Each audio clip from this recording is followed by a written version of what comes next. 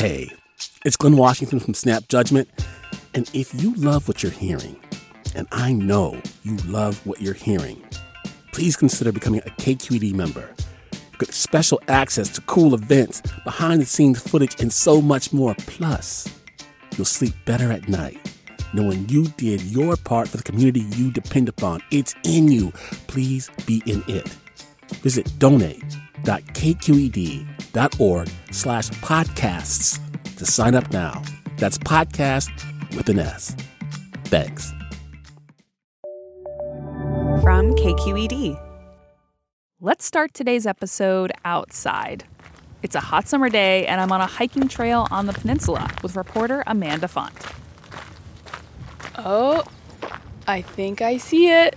All right, and here we are at the lovely Eaton Park Labyrinth in San Carlos. And so a labyrinth, if you're not super familiar, is a giant circle, and inside is a path that's coiled around and around in a specific way. If you walk it, you sort of go in towards the middle, then back out around the edge, then back in towards the middle, then back out, and eventually end up in the center. So it's not like it winds around like a big spiral.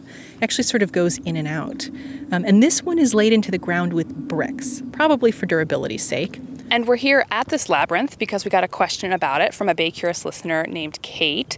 She wants to know, why are there so many in the Bay Area? Because this is one of many that are around these parts. And is there a connection between them, or do they just spring up? Well, that's what I'm going to go discover. Yeah, that's what we're answering today. So should we journey into this labyrinth? Yeah, let's do it.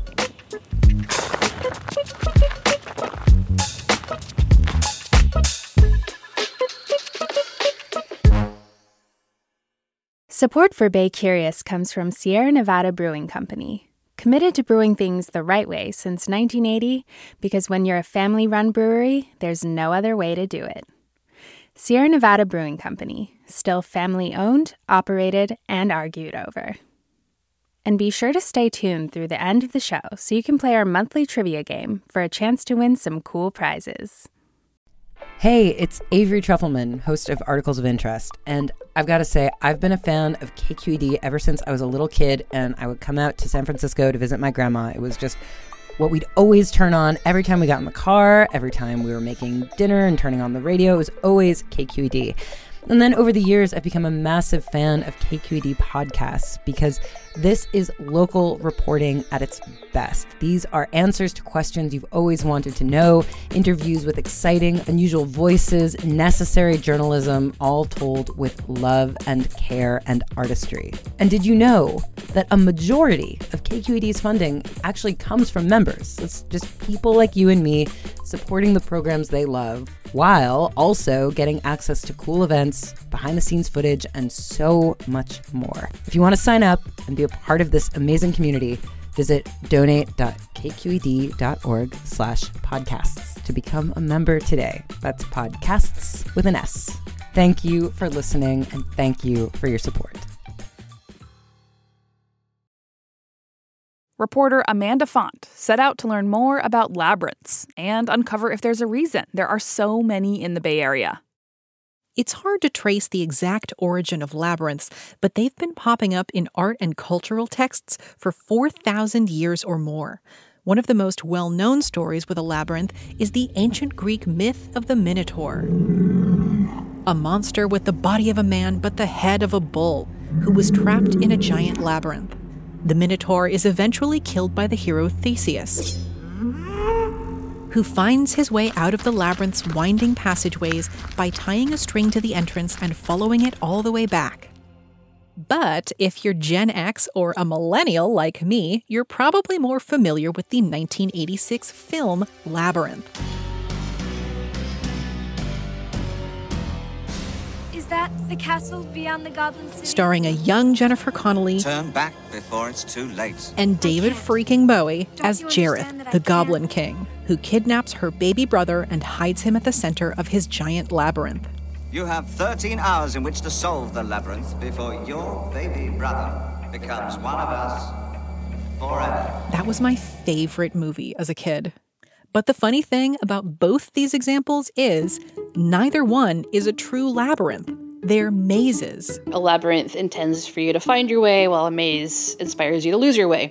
A lot of times I hear people from Europe or the UK refer to a labyrinth as a maze. And in that case, it's also kind of right because it's a unicursal maze, which means there's one path. This is Maya Scott. I'm partnered with an amazing, spicy little golden retriever named Gleam, and she's my fourth guide dog. I teach accessible theater and art and movement for City College of San Francisco, and I also am an adult program coordinator at the Lighthouse for the Blind.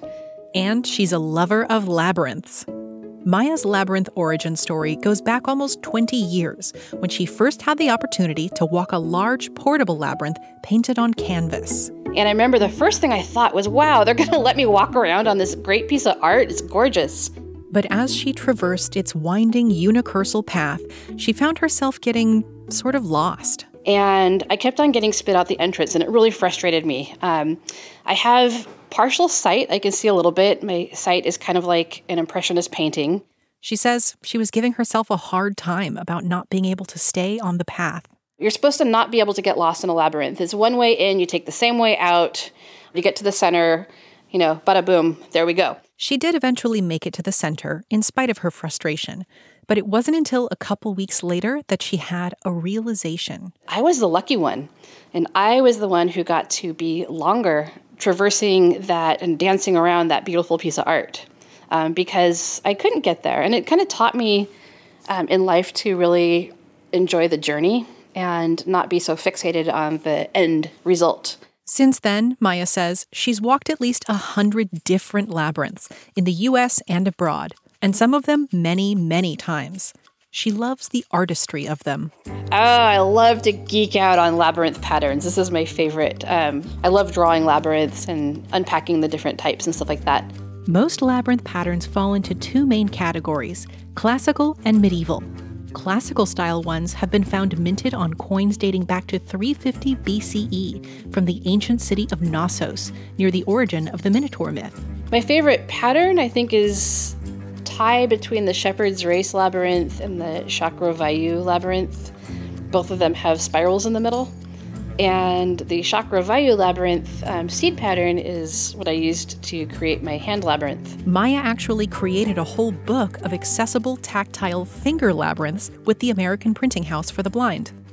So, to answer Kate's question, I asked Maya, are there more labyrinths in the Bay Area than other places, and why? Yes, I believe so for a couple of different reasons. For one, we're a very holistic community. We are open to a lot of different modalities for healing, and the labyrinth is a fabulous tool for that. But there's another big reason. Some people consider Grace Cathedral sort of the mothership of the U.S. labyrinth movement that kind of got things started.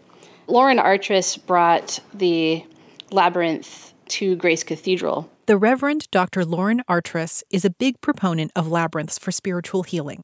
She brought the labyrinth to Grace, the Episcopal Church atop Nob Hill, in 1991, first in canvas form, then eventually set into the stone floor inside the cathedral.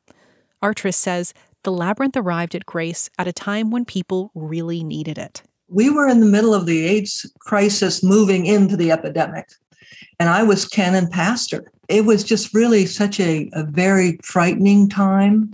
And I knew intuitively that we needed something that people could do together, prayerfully, or a meditation, however you understand the labyrinth, and to be able to do it something non-verbally. And so the labyrinth really became a very, very important tool, and it has been ever since. Around the same time, Artress also founded Viriditas, an organization that trains labyrinth facilitators and teaches people how to build and tend them in different environments. We're continually training people, both in how to introduce the labyrinth to your community, but also how to build labyrinths. And now the materials are going to outlast our lifetime. And that's, I think, one of the cornerstones of why there's so many labyrinths. So this new modern labyrinth movement began in the Bay.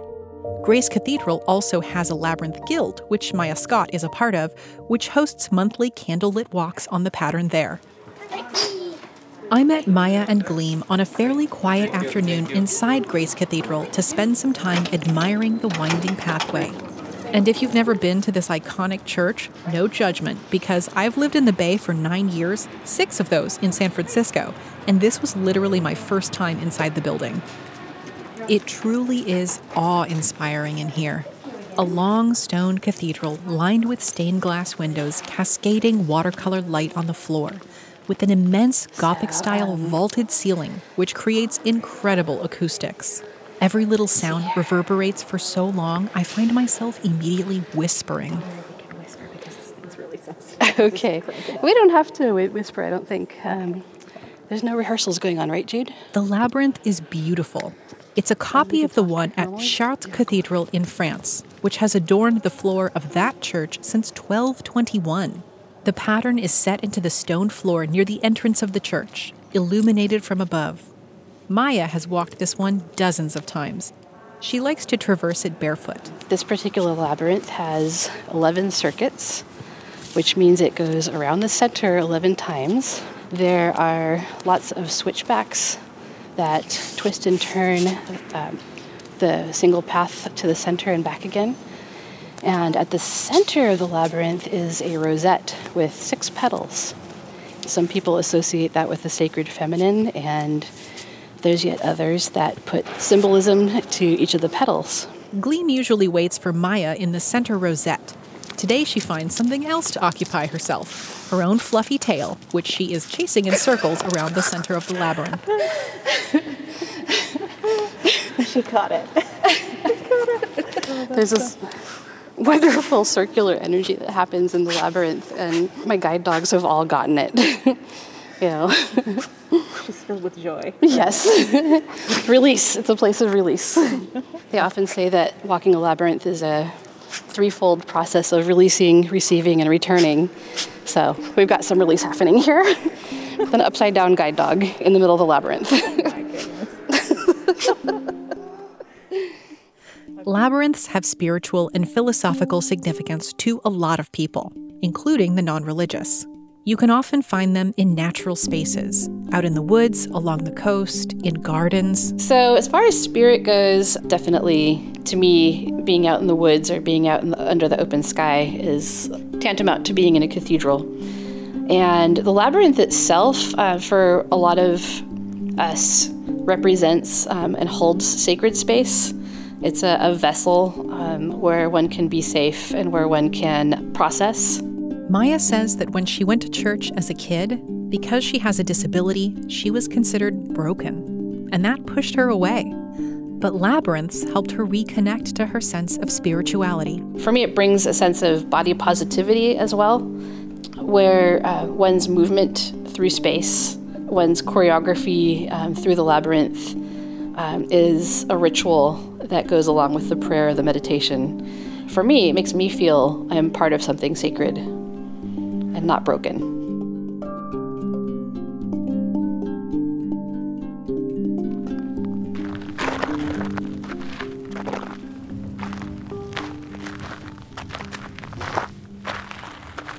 And we've reached the center of the labyrinth and the end of our journey today.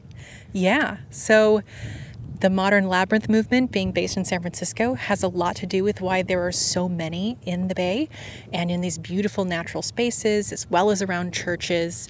But maybe that's not the only reason, because one of the most well-known labyrinths up near Sibley Volcanic Regional Preserve, that one was built in 1990, so before this modern labyrinth movement was founded. So maybe there's just good labyrinth energy in the Bay. GLE. I like it. Amanda Font, thank you so much for teaching us all this today. Thank you, Olivia. It was nice walking this path with you. Now, how do we get out? The same way we came in. All right, here we go. But do it double time.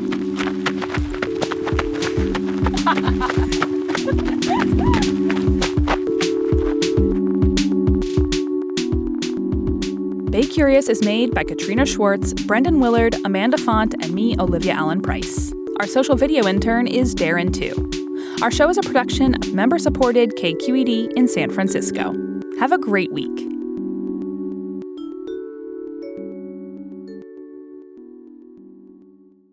Hi, Bay Curious listeners. Are you ready to play May's trivia game? Every month, we read a question here at the end of our episode. You can give us your answers over at our website, kqed.org/baycurious, or just click the link in the episode description. Out of the correct answers, we'll randomly choose one lucky winner to receive a cool prize package with Bay Curious swag and Sierra Nevada goodies. Okay, our question for the month is, the world's longest-running pillow fighting contest was held from 1966 to 2006 in what Bay Area town? Our trivia quiz is made possible by Sierra Nevada Brewing Company. Good luck! Hi there, I'm Randa Abdel Fattah from Throughline. If you're listening to this podcast, you know that KQED produces exceptional storytelling that keeps you informed, inspired, and entertained. Their podcasts cover issues from your neighborhood to the entire country and everything in between. Support this work today. You can help us continue to bring quality podcasts to your ears. Just head to donate.kqed.org/podcast. That's donate.kqed.org/podcast.